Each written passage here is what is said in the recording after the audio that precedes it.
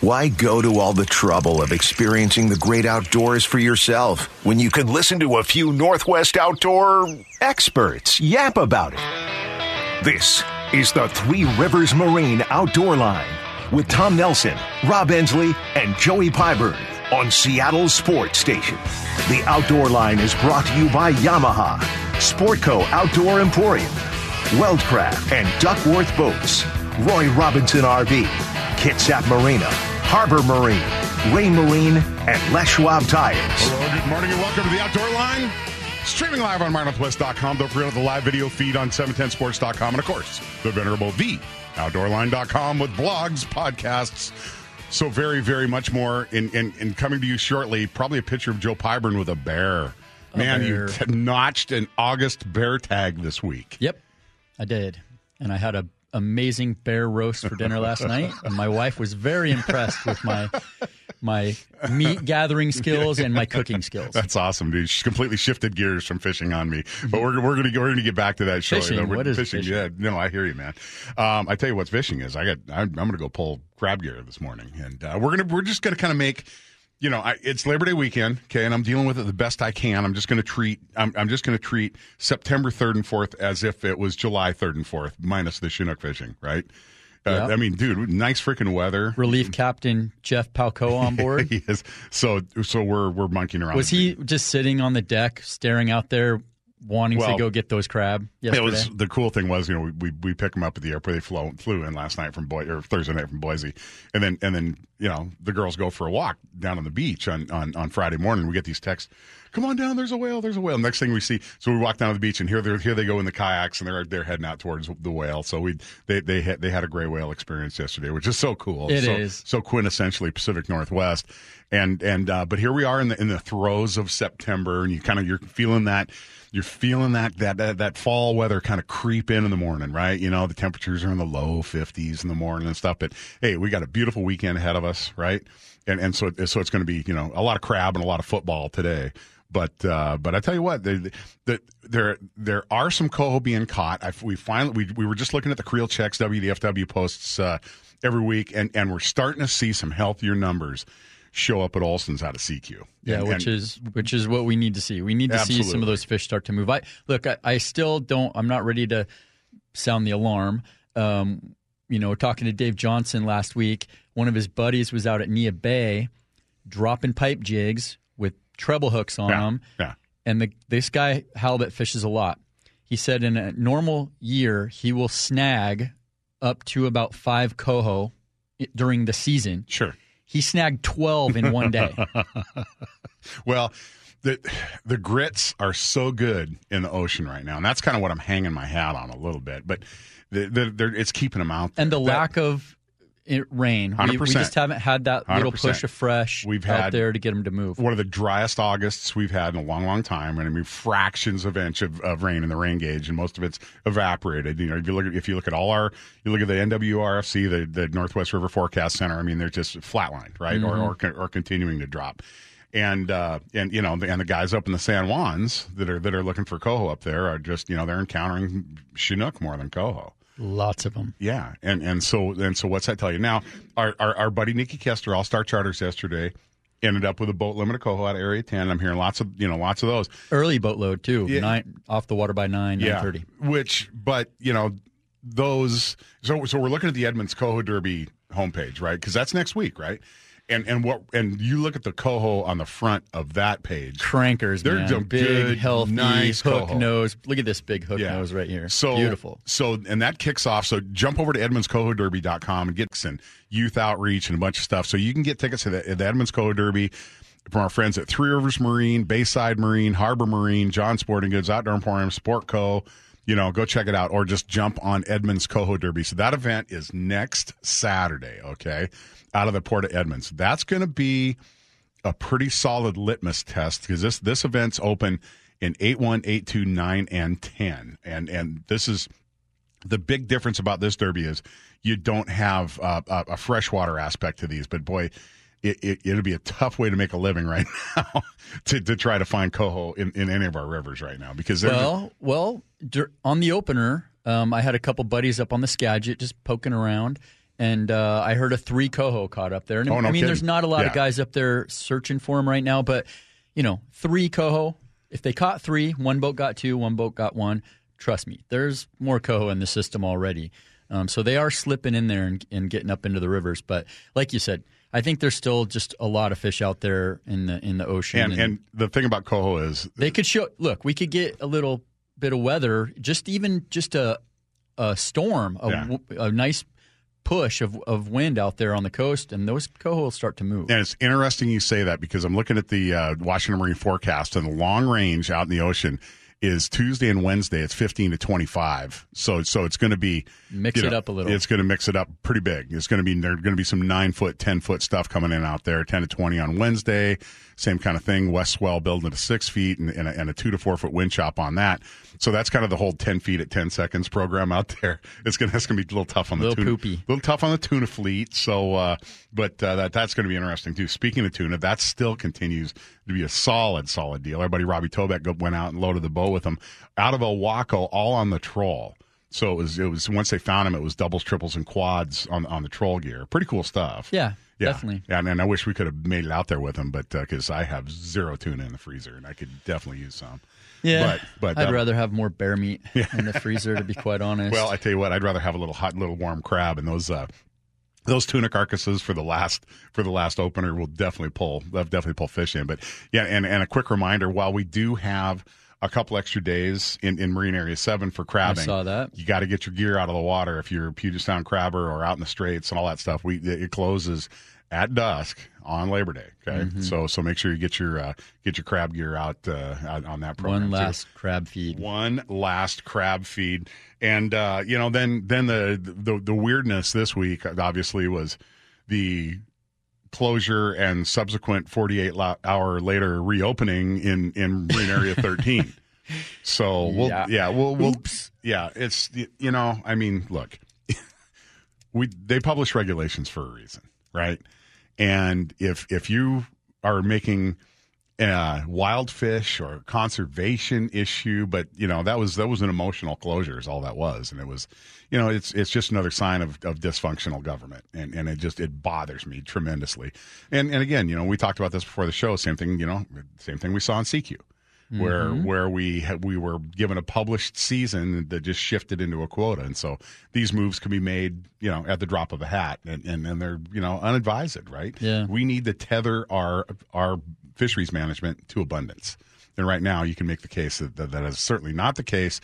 Meanwhile, down on the Columbia, that axe fell quickly and brutally. The thing that bugs me about that one is, okay, I get it.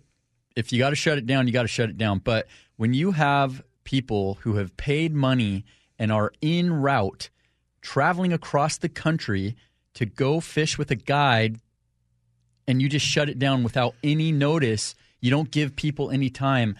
You got people flying in to Portland that day, and it is shut down. Yeah, and that's a big issue. My issue is the way that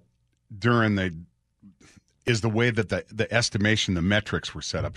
When that shifted to any Chinook, the impacts jumped 500% on that fishery. In other words, the way they gauge the impacts on the tules, that Lower Columbia spawning stock of Chinook that this fishery is managed by, right? And the other thing is, we really need to educate people to just let the wild tules go, which is what that whole program was about the first 21 days of August down on Buoy 10 when it was selected for Chinook, right? And that really dampened the pressure and slowed things down. But the reason for that was so they could have a published season that would roll through September 7th, right? Yeah. So now the Columbia is closed for all salmon fishing from Buoy 10 on up to Bonneville Dam. And so that's a big stretch of river right there, dude. And the coho were just starting to pour into the lower estuary. I mean, the guys were just whacking on them, and they were big, nice, healthy coho, and they were encountering way less Chinook at that point. Sure. So yeah, that's a bummer, man. All those guys, my phone blew up. Oh man, there's crying guides like, oh, what am I gonna do? I got to go upriver. Yeah, the wife just started talking to me again because I actually made the house payment this month. Yeah. Oh gosh. Yeah. No, it's a tough deal for sure. But Meanwhile, we are waiting for some coho to come in. We're, it's Labor Day weekend. Welcome to it. Long weekend for some folks. Get out there on Monday, get some stuff. But I mean, again, I'm not completely alarmed that we're not seeing, waves of ocean coho by Labor Day. Typically, it's shortly thereafter. So I think Edmonds Coho Derby be pretty well timed. I'm liking the looks of these our show sheets here. We got Robbo. Yeah. Let's see, Joey, Yogi, and Boo Boo Bear Notch in August. We got Robbo coming in at he's coming in 6:25. 6:25. Well, yeah. Then we got Mark Boardman at 7, and we we got Joe Roeder checking in from over there at Reds. We're going to get a little This is a hunting heavy show right now. We're going to get a little bit of fishing out of Robbo, but that's in the rear view now. I don't think we'll get a bit of fishing. He put his boat away, okay? He sent us a picture of an empty garage that's all set up for him to back the boat in last night. Polar bear is getting put away. Connect the dots on that. Of course, Ray Marine Picks of the Week follows that up, and as you mentioned, Mark Boardman, who has the greatest job title in the history of outdoor job titles. He's the product experience manager for Vortex Optics. Product experience so he gets to go use hunting scopes and spotting scopes and binoculars and a whole bunch of other stuff. And great guy. Spent some time on the water with him for sure. And of course, we've been running Vortex for quite a while. Les Schwab's Northwest Outdoor Port. And yes, you mentioned it. Joe Roeder, Red's Fly Shop. That's a cast and blast. That is absolute, and we got to get over there and do that. Pheasants and trout. A little bit, and then you go run the dogs over some roosters the next day in this canyon.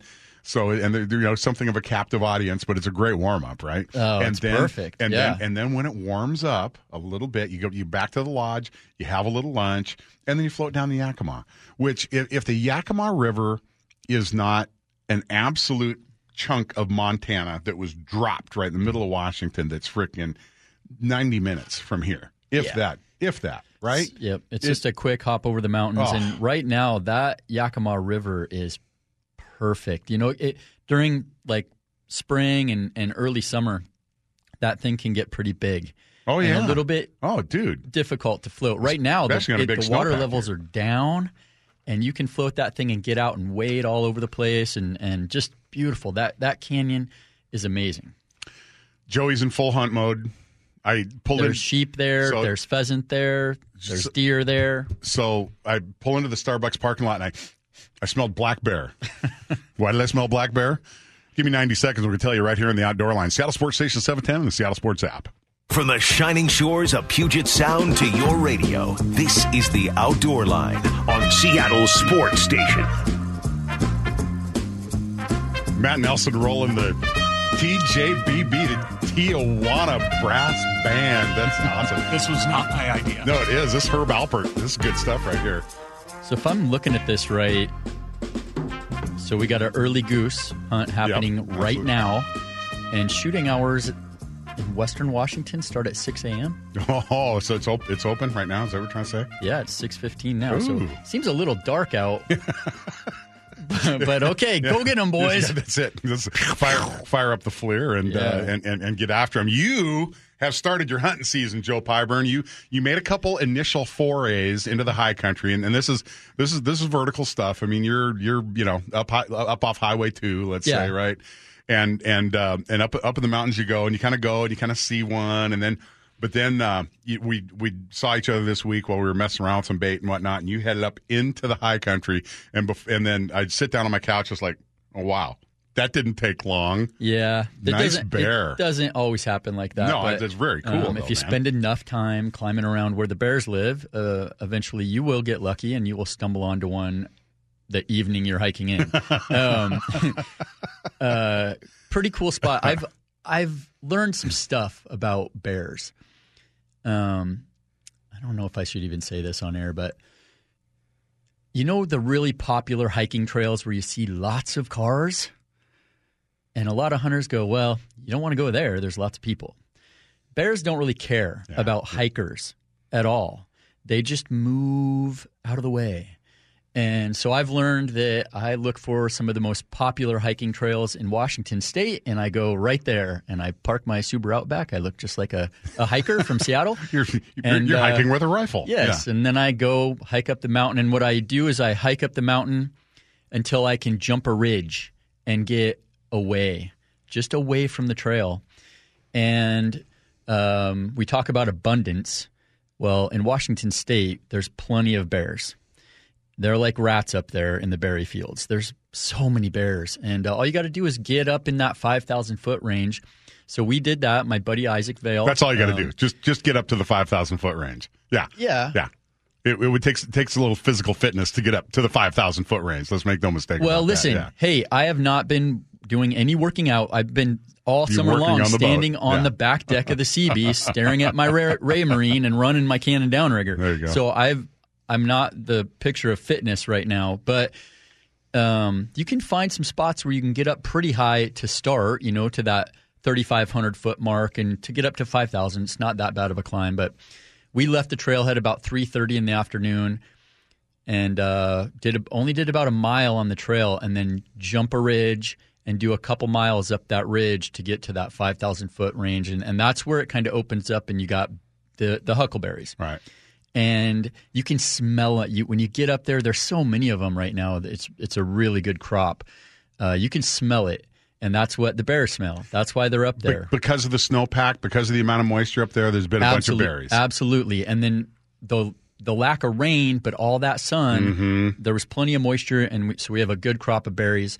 And we got up to where it kind of breaks out of the timber and opens up, and that's where I've hunted this spot a few times. I always take my backpack off. I take my rifle off. I take it out of the stealthy hunting cover, my cousin Ryan's hunting scope cover he's made, and I chamber around, put my safety on, and I walk very slowly the last half a mile or so, gun in hand and ready, because I've seen bears up there a lot, and it's pretty close quarters. You'll see them within 50 or 80 yards as you're sneaking through the berry field, and that's what happened. I was really hoping to get my buddy Isaac a bear. He'd never shot a bear before, and I was in the lead, and we came around a stand of timber, and boom, right there in front of us is a bear in the open feeding. I was able to, scan around real quick, and it was a bear by itself in the open. Pretty quickly if you got a sow with cubs, because the cubs are usually right behind mama. And then the bear looked right at me. I threw my rifle up and made a very quick shot with that my Browning 6.8 Western. And I'll tell you what, I think I've killed 4 critters now with that gun, and that is a very deadly round. Dude. That 175 grain bullet is very accurate. It goes in and always leaves a golf ball size hole, the exit hole, and double lung shot. That bear went 40 yards, piled up, and we had a bear on the ground. So we took a few quick picks and split. Got to the glassing knob. I set up Isaac. I said, you sit here. Here's my rifle. I'm going to take yours with me and use my rifle because this thing's dialed. And I went back and, rugged out my bear, boned out all the meat, hung it in the tree, met Isaac back where we were going to camp in the dark. We went to sleep, woke up at about 4:30 that morning. I made coffee. Isaac had a pretty rough night of sleep because he showed up without a sleeping pad. Oh. Yeah. Oh, that's I was like, Rocky Raccoon. What are you, a mountain man, dude? Get a sleeping pad. You make a decent living? What are you crazy? So we had a horrible night of sleep, but we had some coffee, and then I took all the stuff to for breakfast. My Jetboil and a couple bags of dehydrated, freeze-dried breakfast. We climb up to the glassing knob, set up in the dark. Sun's coming up. It's so beautiful. Yeah, you posted that picture. Amazing. Just a beautiful shot. Yeah. I mean, that's worth the price of admission for sure. right there. Yeah. Just watching the sunrise. And you feel like you're on the top of the world right there. And you kind of are. Yeah. You're the top of my little world. Yeah. So we glassed for about 40 minutes. Nothing out there, but it could happen anytime. And I was like, okay, well, I'm going to slip over the ridge and make breakfast. You just keep watching. Let me know if you see anything. And I get my Jetboil out of my pack, get 2 bags of food, and I'm just getting ready to stand up and slip over the ridge where I can make some noise and do my stuff. And Isaac goes, Joey, a bear. And I turn around and look, and this bear comes out in an opening. I knew the opening because I've been there. 230 yards is where he first came out. He moved down to about 215 and stopped right behind 3 little trees in the middle of this opening. And so I had Isaac set up on my rifle with my Spartan bipod. I mean, it's a dialed system. I shoved my EXO backpack under his chest, so he laid down prone, locked in. And I said, hey, this bear is going to come out of that behind those trees. It's going to stop. They always do. They'll come out and they'll just stop. And for whatever reason, they won't just walk out and go right into the timber. They will stop and usually feed a little bit.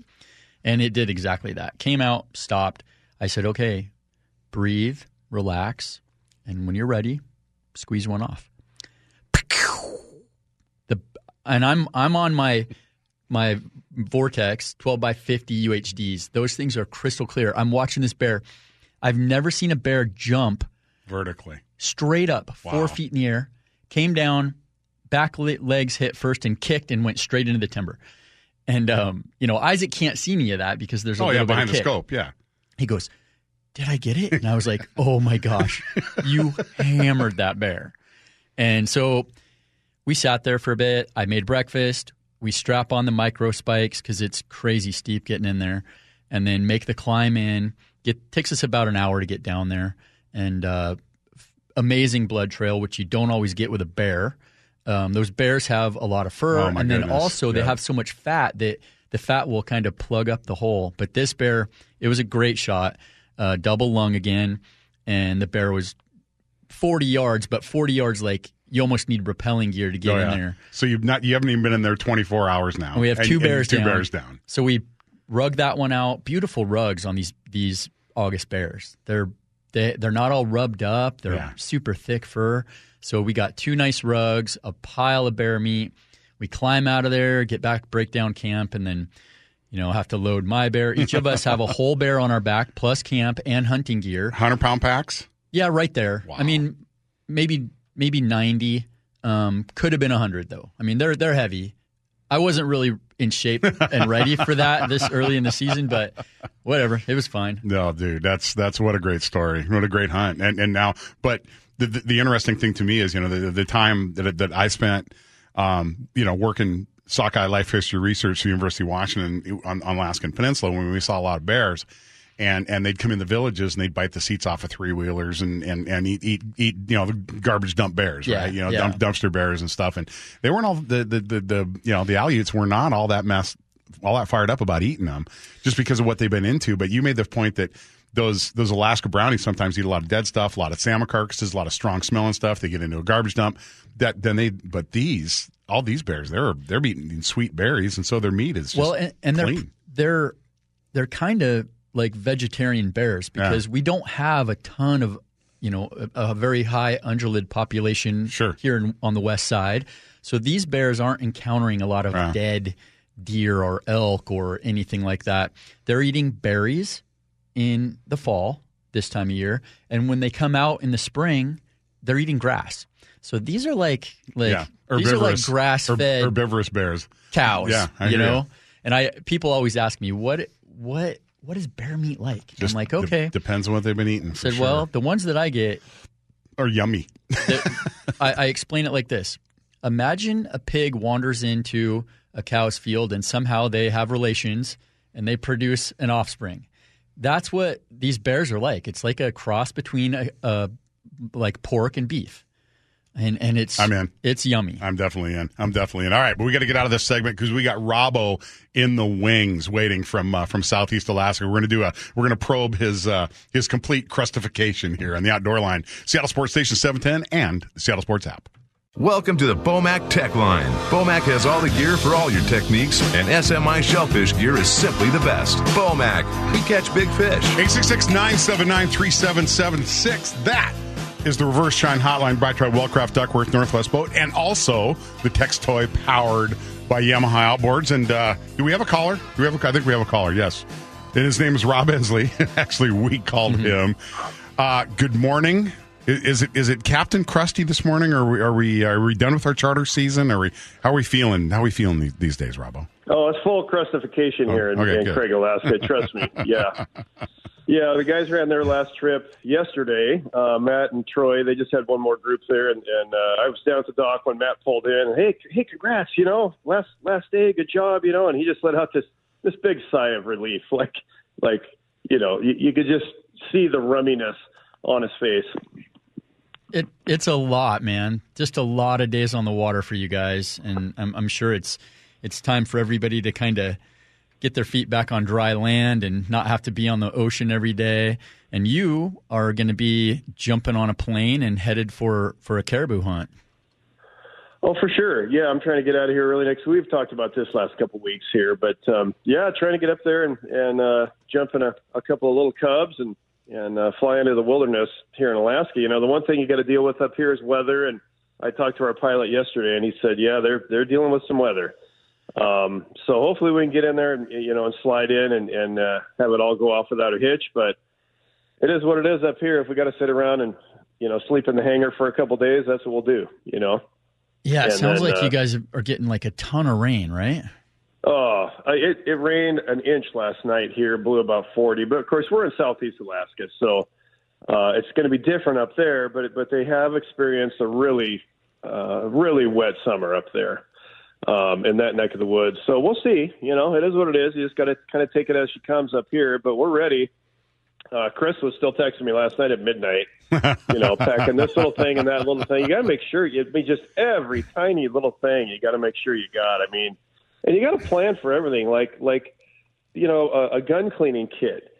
Sometimes you might not bring something like that with you on a remote trip like this. But what if you slip and fall and stuff something in the end of your barrel or something? You got to, Joe, you've done this before, and I have too. You fill up the end of your barrel with mud or some darn thing. Yep. And you got to be ready for it, So just going through all those little details. Now that Stealthy Hunter cover helps with that quite a bit because it covers the end of your barrel. It does. That thing's sweet, and I've got that packed as well, which is nice because it covers the scope too. And really keeps you from damaging your scope on a hunt like this because everything's just so critical. You're back in the remote wilderness for a week plus, and everything's got to be accounted for. But that's it, man. We're just ready to go, ready to get out there. You're way better, Rob, at the planning and packing part than I am. It's my least favorite part of hunting.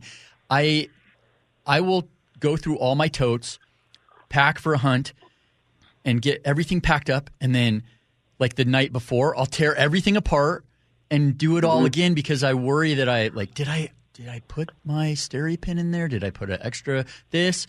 And you're very organized, way more organized than most hunters. You're better at suffering than I am. You're more accustomed to That's it. That's because I'm not as smart as you are.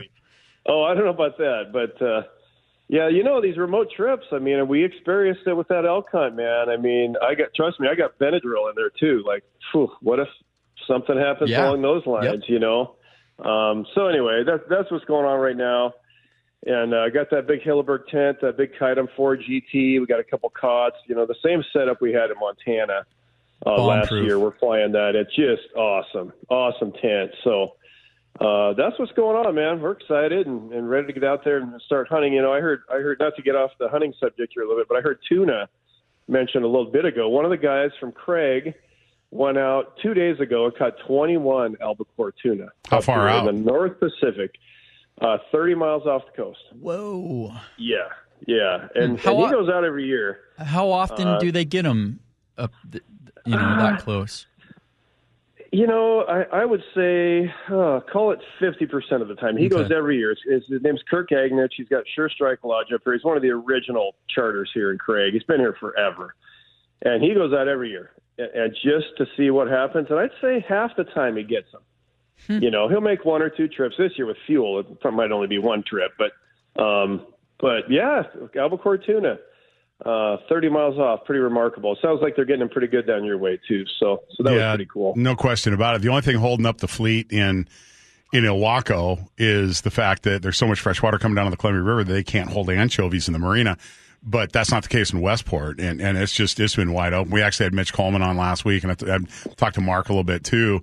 And it's hammer time out there. If you can get out there and go. Now there's a little blow coming a little later this week. We saw midweek 15 to 25 type stuff, and a 6 foot swell with another 2 to 4 foot wind chop on top of that. So that's like 10 feet at 10 seconds right now. So that may put a pause in things. But what we're hoping, Robbo, is that stirring up and that change of wind direction may just push these coho that are gorging themselves on Swiftsure, off of Nia Bay, and they'll start kind of leaking into to CQ, and they have been. We're starting to see some an uptick with some ocean coho moving into the straits, but man, we're still kind of waiting for them to show up in decent numbers.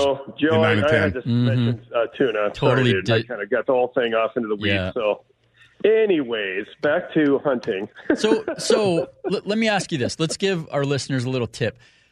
When you're planning for a hunt like this, where do you start? Like, do you sit down with a pad and pencil and start kind of listing the things you need, or do you go to the garage and start opening up totes and grabbing the things that you want to have on the hunt and putting them in an empty tote? That's kind of my program. But how do you start? That's kind of what I do. I literally have a tote. Yeah. Same thing as you, Joe. And I start loading stuff in that tote. That tote's been loaded. Actually, it was loaded even back in the spring when we came up. I kind of had most of it dialed in.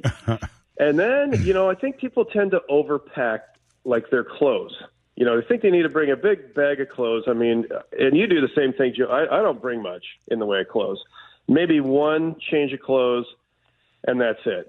So I definitely don't overpack on the clothes side of things. If I was going to overpack, it would be food and, of course, water. Yes. Or a means to make water. And so in this case, we're bringing in a pump and then, of course, a Sterapan, and we've got a couple of big collapsible water jugs for storing water while we're in there. And so that's kind of where I start. You always got your basics, though. Your basics are always the same, pretty much, on a hunt like this. Your cot and your pad and your sleeping bag and your some way to cook. Usually it's a jet boil or a Camp Chef or something like that. But, I've kind of always got the same thing set up and then just kind of adjust accordingly. When we're backcountry hunting, it's pretty basic, But on this hunt, we're actually having an extra flight in so we can get some extra gear in. Otherwise, it'd be really tough. Well, you're talking about a totally different experience when you are flying in someplace and there's no cell service. You're probably going to be contacting your pilot through either your inReach or some, so you can get a sat phone or something. Yeah. You can't just hike out and go to your truck and go get something if you don't have it. Well, and you got to be prepared. You might get stuck in there. Sure. Yeah. Weathered in. And so, okay, this is a week-long hunt. I'm going to bring 7 days worth of dried food. Well, you better think about maybe an extra 2 or 3 days. And you might want to bring a book, too, because you might be stuck in the tent. Yeah. I'm bringing a book. I mean, you might be stuck in the tent for 2-3 days. Download not even be able to get out of the tent. A bunch of podcasts on your phone, too. You and I do that. We listen to podcasts when we're back there. My dream is to get stuck in Alaska, and not for real long, maybe just like an extra week or so. Judging by the look in his face, the last time I saw him leave Alaska, and I was staying, I believe he definitely wants to get stuck up there, Robbo, no question about it. So you take off Tuesday? Is that and it's a week? Yeah, you're back there for a week or 10 days? Tuesday, head north Tuesday, and then we got to run around Anchorage and gather up a bunch of supplies. Sure. Get a vehicle, blah, blah, blah. And we're, up there 7 to 10 days and really hoping to be back for Sanford Soldiers, but who knows how this is going to go. It could go any different direction. All I know is I got to be home by our anniversary or I'm going to be in the doghouse, but I'm used to the doghouse. Actually, I've got the doghouse set up pretty nice. No, it's very comfortable. So we're definitely going to do a remote from the Port Everett on the 17th, just so we can make it a longer drive for you if you're here. Yeah. And so we actually over the next weekend, 3 weekends, we got 3 events: the Edmonds Coho Derby on the 10th, Sanford Soldiers on the 17th, and then it all kind of winds up for us on the fishing side on the 24th, 25th with the Everett Coho Derby again taking place out of the Port Everett. And man, we definitely hope for a safe and productive hunt for you. I can't wait to see the pictures and hear the stories. Joey just told us a great story earlier this hour about his bear hunt, and I know once you get that trophy caribou down, we're in for another story, Robbo. Awesome. Yeah, I can't wait. Well, you guys have a great rest of the day here, and I'm going to keep packing. So. All right, buddy. All right. Well, can't wait. You stay safe, my friend, and keep in touch, Robbo. Good luck. Have a great weekend. All right, later, buddy. Soon. Bye. Well, that means we're not going to be able to get him on the radio show next week, right? Yeah. Yeah, dude. Pretty cool. Pretty cool. Yeah, and that takes some cojones to go get dropped off in the middle of freaking nowhere, but it makes you think about things differently, for sure. Yeah, definitely. And that's kind of the challenge. And yeah. Yep. That's a big one. When you when you get to do your first Alaska, Robbo's done it. I've never done it. I've hunted in Alaska, but when you start flying in and you get dropped in the middle of nowhere in one of those little Super Cubs, and they fly away, and you go, and then things get quiet, real quiet. That was my first experience in Alaska. Was that exact deal? Because working at a remote camp for Fisheries Research Institute, and they were late in picking me up, and so I just get dropped on the side of this lake, and float plane takes off, and I'm like, okay. Yeah. Now what? Right? No, I experienced it the first time I flew into the Frank Church, and you get dropped in the middle of nowhere, and they fly away, and you go, and it's quiet. Yeah. Okay. I hope they come back. At some point, if somebody goes pick it. All right. I hope you come back to hear the Ray Marine Picks of the Week. We got some stuff you need to know for the first weekend, Labor Day weekend, right here in September, right here on the Outdoor Line, Seattle Sports Station 710, and the Seattle Sports app. Welcome to the Outdoor Line Picks of the Week, presented by Ray Marine Electronics. Don't just go fishing, go hunting underwater. Ray Marine, simply superior. Leading the industry is multifunction navigational displays, both fluid touch and hybrid touch, available in the Axiom multifunctional navigational displays. Go check them out at raymarine.com. So I'm seeing a few more coho caught up in the Skagit. Definitely, yeah. I heard of the last couple of days. Guys are texting in and sending me some pics right now. So, boy, I like fishing that upper. I like going up there and throwing. You're bass fishing for coho is what 100%. You're doing. You're throwing plugs. Twitching twitching jigs. Yep, running spinners and river fishing for coho. Right, it like if it was just you and me. If we're squirting that Yamaha 40 pump up the creek right now, one of us would probably be fishing a spinner, and one of us probably fishing a plug. Mm-hmm. And the cool thing about those, they work exactly opposite of one another. I mean, you throw a floating plug out there, and it's a crankbait, right? So the faster you crank, the more it's going to dive. Spinner, it sinks. The faster you crank, the more it's going to lift in the water column. So they lend themselves to fishing different kind of structure. And if you're a coho angler, you need to learn it all, because they will frolic in current conditions that no self-respecting Chinook or steelhead would ever be caught in, and so they don't care. They'll be in the backwater and the frog water and all that kind of stuff. Yeah, they would be perfectly comfortable in a lake. They would be. Yeah, they'll sit in those. So those if you find lily pads in a river, that's where you're from. That's where bass fishing for coho. That's it. Yeah, no, and I checked in with Rich Olson yesterday from Northwest Fishing Charters. He was out there whacking on some coho, and obviously Nikki Kester running some herring, running red labels, really short, like behind a flasher. Yeah, like 36, 44 behind a flasher, little reds and anchovy special heads, and it's funny. You talk to Rich, and Rich is like, "Yeah, I saw Nikki out here. He's leaving a wake. He's going so fast, and so different." Kind of different, ways to attack the coho out there. Rich he trolls a little slower, and he's running hoochies, still running a little bit of bait on them. And Nick is trolling spoons and those red labels and just flying. Gun to my head, if I absolutely had to catch a coho today, leaving out of the Port of Everett, I would not stop in Area 9. I'd go right to Area 10 for two reasons. Number one, I sincerely believe that the majority of the run component that's coming in this year are going to be South Sound fish. I think that was evident when we encountered a couple coho early in August. Those either headed down Hood Canal or went to the South Sound. Just judging by the Creel reports right now. Plus, in Marine Area 10, it's not a selective fishery. You catch a coho in 10, you can whack it. Exactly. You made the point before we even went on air this morning. You went like, well, wait a minute. During the pandemic, they couldn't clip a lot of fins, right? Because they couldn't put people in the clipping trailers and get them together.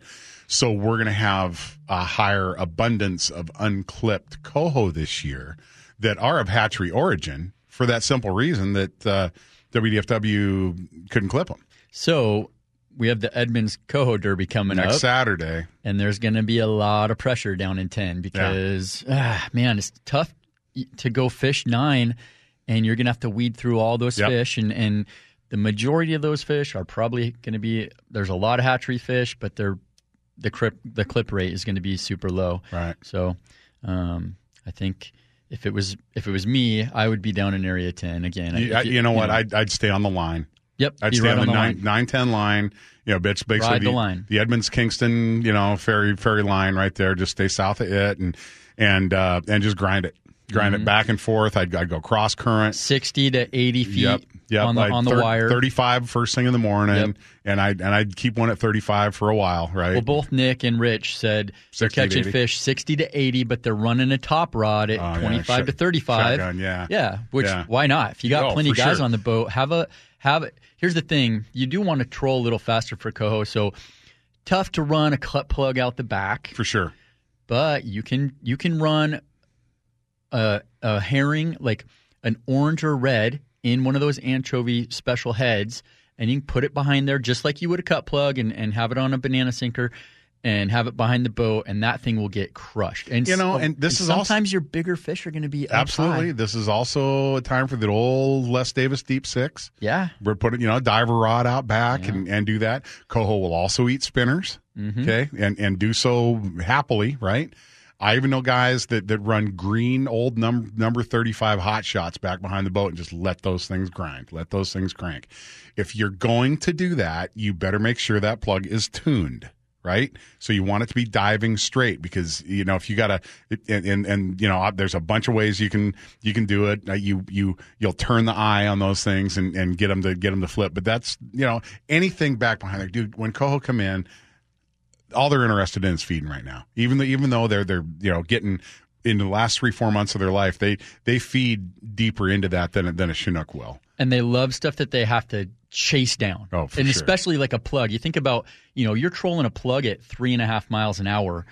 That thing is jumping around back and forth, wiggling all over the place, up and down in the water column, and coho just respond to that well. A lot of fun. That's why they're running their hoochies super short. And, down at Buoy 10, we're seeing guys run spinners behind Pro Trolls under 20 inches. By the way. So I don't know that you can go too short. I continue to be nothing but impressed with that David Hawken tackle Simon magnetic release. Yeah.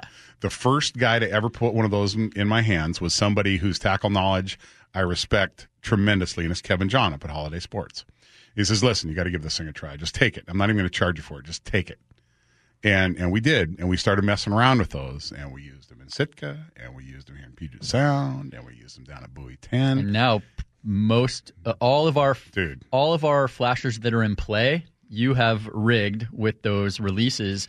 And those little magnets, I'm surprised that they hold up as well as they do in the salt water and the it's interesting because you run those magnets and there's little pieces of ferrite in the water column in the river and stuff like that. They'll collect it. It's interesting. And so you can rinse those off and you clean them with WD-40, and I really try to do that at the end of the day. They take a little bit of maintenance.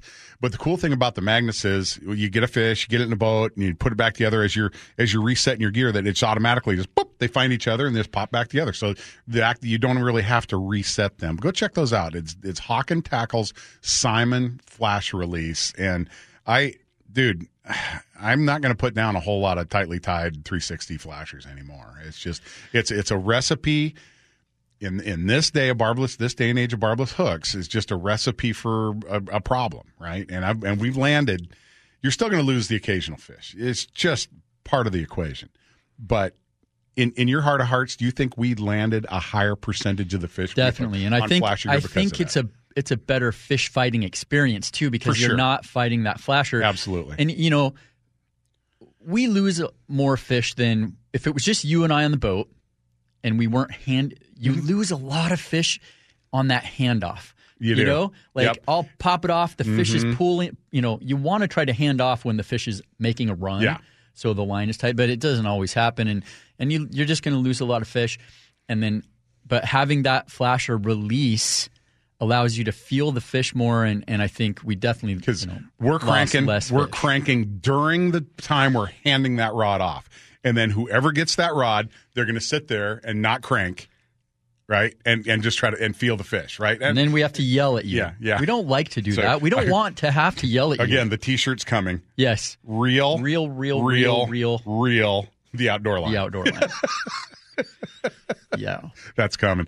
By the way, your little friend Maddie and that plank she made me, that barrel section, that's just a piece of art, dude. I really, I put that out front in our rockery, and it's under cover so the rain can't get to it, but that thing's cool. I'm going to pop a little something on social media. She's so cool. Yeah, such a cool kid. Absolutely. She's an outdoorsman. Oh, yeah. She made me one with Raised Bait logo on it. So, yeah, really cool. Thank you, Maddie. All right, 866-979-3776. That's not only the reverse chine hotline, that's also the text toy powered by Yamaha Outboards. We're going to pop out here for a quick break. Load that text toy up. Mark Boardman, Vortex Optics, going to jump in. The Les Schwab Tire Northwest Outdoor Report. Joe Roeder, Red's Fly Shop. Roy Robinson's really wearing a whole lot more right here on the Outdoor Line. Seattle Sports Station 710 and at the Seattle Sports app.